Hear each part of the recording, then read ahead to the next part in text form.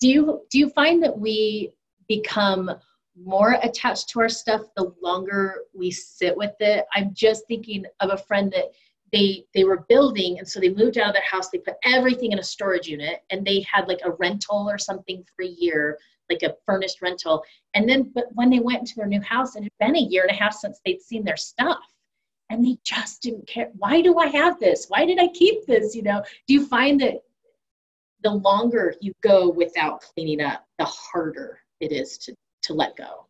It really depends on the person Okay. and the situation. So a lot of times we're more attached emotionally to things, nostalgic, mom and dad's things. Like you said, sometimes we feel like the memories are contained in that set of china or, whatever it is. We know better, but we just can't come to grips with letting go of some of these things. But there is a point in time where we will be letting go of these things. So do you want to be in control of that decision or not? Right. I mean, it's really as simple as that. Another important part of that whole process is people put a value on grandma's china, or people put a value on those vintage tools or that Hummel collection. Well, the value really is only what the market will bear. Yeah. That's really what the value is. So if you're holding on to it because it's going to become part of your retirement, it's going to take care of you when you need help, that might not be the case. So rather than carrying this stuff forward for decades and decades, get it out of the boxes and enjoy it. Mm-hmm. And then when it's time to downsize, divvy it out to people who want it or try to sell it, but you're not taking it with you when you leave this planet. It's just not going to happen. You're really not. And I think you touched on something important that when I started doing this years ago, a little bit surprised me. We'd help someone with getting rid of an estate and letting things go. And you'll find like the Dusty Rose dishware was really popular, and you'll see it on eBay for thousands or whatever. But the issue is there's not really buyers for it. Yeah. So it's for sale. Yes, you're going to see it for sale for thousands, but no one's buying that dish set anymore. And that's just an example. Maybe they're buying it now, but they're not. So you think it's got this huge monetary value, but if you don't have the right buyers, it's going to end up, being donated somewhere. That's exactly right. I mean, even a lot of consignment stores won't take those things anymore. So yeah. Another solution, if you love that Dusty Rose, which it's interesting you mentioned that pattern because I actually have that. We inherited it. We love it. We have memories. It. Yeah. I love it. And I actually use it. Yeah. So I'll pull it out. I don't have it. I have it sitting in the cabinet, yes, but I pull it out and I actually use it. And guess what? Your food will taste better on a plate that you love, or a crystal glass that you enjoy, or a teacup that was your grandma's. So use your stuff, because every ordinary day can be extraordinary. Yeah. So if the stuff gets broken, who cares? I mean, really, we don't want to be reckless, but at the end of the day, what are we saving it for? Yeah.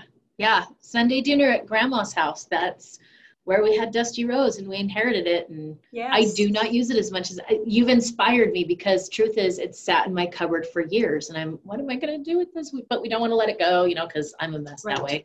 I probably need your help. I should be using it for our Sunday dinners and making our memories on it. Absolutely. Or breakfast or French toast or whatever. Just use it. I still have 3 teenage boys at home, so I'll probably just pull it out on Sunday. Yeah, maybe for those nights when they're gone. Right. And that they're not doing the dishes. But you see where you and I have placed value on this set of dishes. Could we use paper plates? Absolutely. Totally. I mean, we're going to eat the same food. Mm-hmm. But we have placed a value on those things that's personal to us. It's not personal to anyone else. So, going off to a consignment store, the other thing to consider, if that's the mindset, is I'll sell it. Who's going to manage that for you? Yeah. This eBay and Craigslist and yard sales, tons of work and lots of maintenance for what? You have to decide if it's worth your time, energy.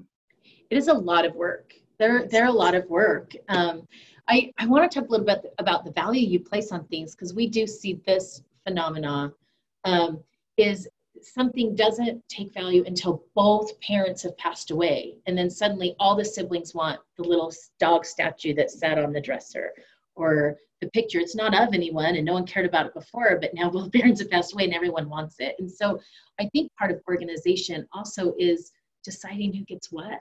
We're saying donate, this goes to certain people, the rest donate or sell.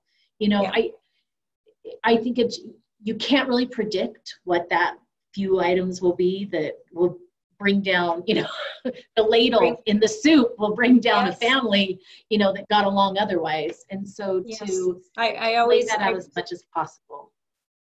I liken that to grandma's recipe box. Oh, you talk about some, you know, tug of wars going on. So if we really don't want to burden our family, which most of us don't, and if we really want to leave a legacy that's loving and easy as possible, it's not going to be easy when we leave. Our families are going to be in terrible grief, but easier for them. Then why not distribute those things now? Why would we forego the pleasure of handing that child, whichever child we chose or children that we chose, hand that thing to them and watch what happens? You don't need to die to enjoy this wonderful gift of passing things on, and it means so much more to the people. It means so much more to the survivors that you took the time to actually share the story, which we're losing a lot of stories. Yes. And I'm really big on family stories. Yeah. Make sure you're sharing the story of how these things came to be, and then pass them on. That is just sheer joy. Yeah. And the joy keeps giving and giving and giving. Now, don't get your feelings hurt if the people don't want it. Yeah.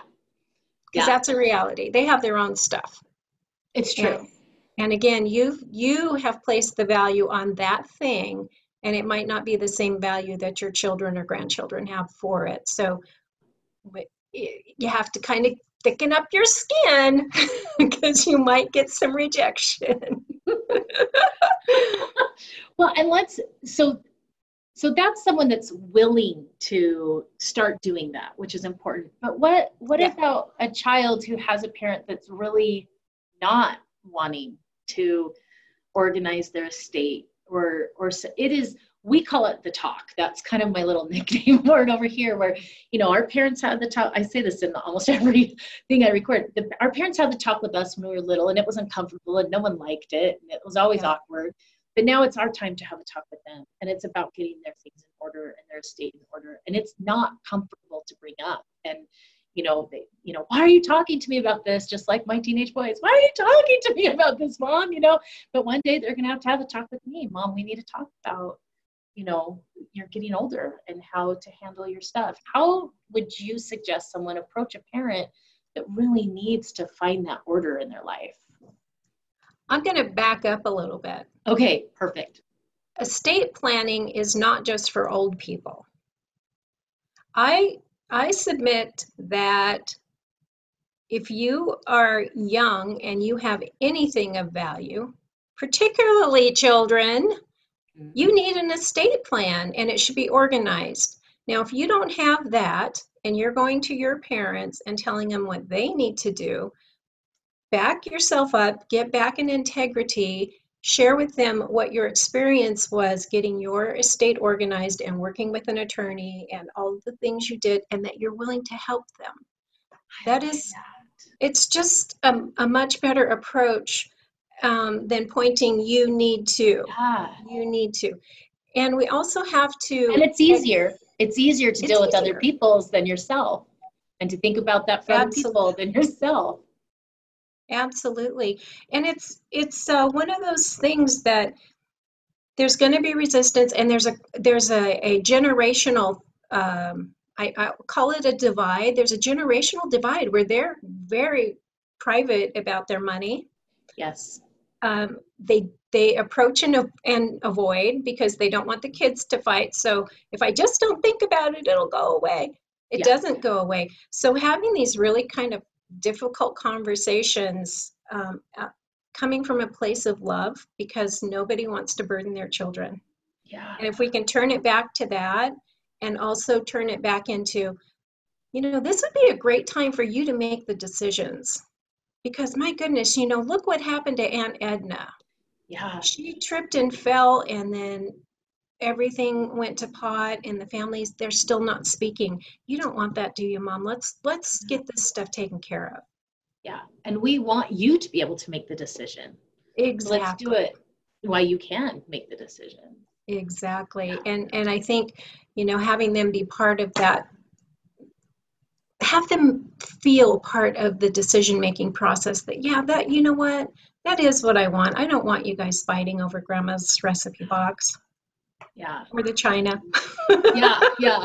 I'm here to support you doing this. I'm not here to do it for you or tell you how to do it. I'm here to support you. Yes. And very often somebody like me can come in because obviously I've worked with lots of clients with paperwork, and it's not unusual to come across that little stack of things where I can see that they've actually met with an estate attorney and they have not yet filled out the paperwork. Oh, yeah. So as you know, there's a gap between having that appointment and actually getting the estate in order. Yeah. And then the next step is getting it funded. Yes. So yes. Sometimes and telling someone else where the paperwork is. Like I'm thinking about the transport one you just talked about. You have to tell other people to have your trusted person, your trustee, or your personal representative. This is where my paperwork is. If something happens to me, don't put it in your bank box. Your more papers, because no one can get into your lockbox. So right. If they know you have one. Right. Oh my gosh, how much money is sitting in unclaimed funds? Yes. Just in the state of Arizona. Unclaimed funds, if you key your name in, you might find that you've got a few $100s sitting there from an old account you forgot about. Yeah, it's true. It's true. Deposits from utilities, there's money out there that people don't know they have. Right. Yeah. Right. Okay, so I'm going to pause really quick. Okay, go ahead. I just think it's a really loving act to get your estate in order. Not only is it loving towards yourself, because you will have more peace of mind, that thing that sits on your shoulder that says, I really know I need to, is really heavy. So it's loving to you, but it's also loving for the people that come behind you. Yeah. I hired someone years ago to help me with my garage, and she didn't have the same approach that you did. And I appreciate the love and the control approach, but I have 27 purses. I don't know why you can only use one at a time, maybe a couple of different purses, but I knew I needed help cleaning out my garage. And people hold on to things for different reasons, and they have their reasons. And I love that you kind of, let's kind of get to the bottom of what's really important. Do you want to park your car in the garage in the summertime in Arizona, or do you want to have 27 purses? What does it boil down to for you? And I don't feel like I was given a good choice. You don't need these purses, get rid of all of them, or something like that. Yeah. So I love your approach where it's, what value do you put on this? Where do you need to go? And that approach of respect and, and love, really. So mm-hmm. I appreciate that. And maybe the 27 purses is okay if you got rid of 100 pairs of shoes, because now you have room for them. Right. Because maybe purses are more important to you than shoes are. So we try to honor each other and also be honest at the same time. Yeah, I love that. I love that approach. Okay, I'm gonna. I had something else to say. But also to understand where your limits are. To bring in a professional when you know what your limits are. Like maybe I really did want to get rid of the purses, but I just couldn't bring myself to do it. And so I just needed to process through, like you said, how important is it to you? Do you want purses or shoes? Which is more important? Or to park the car? And I just needed someone to help me work through it. And so sometimes you need to bring in a party, especially if you're working with mom and dad, because honestly, coming in for a weekend to do paperwork isn't practical.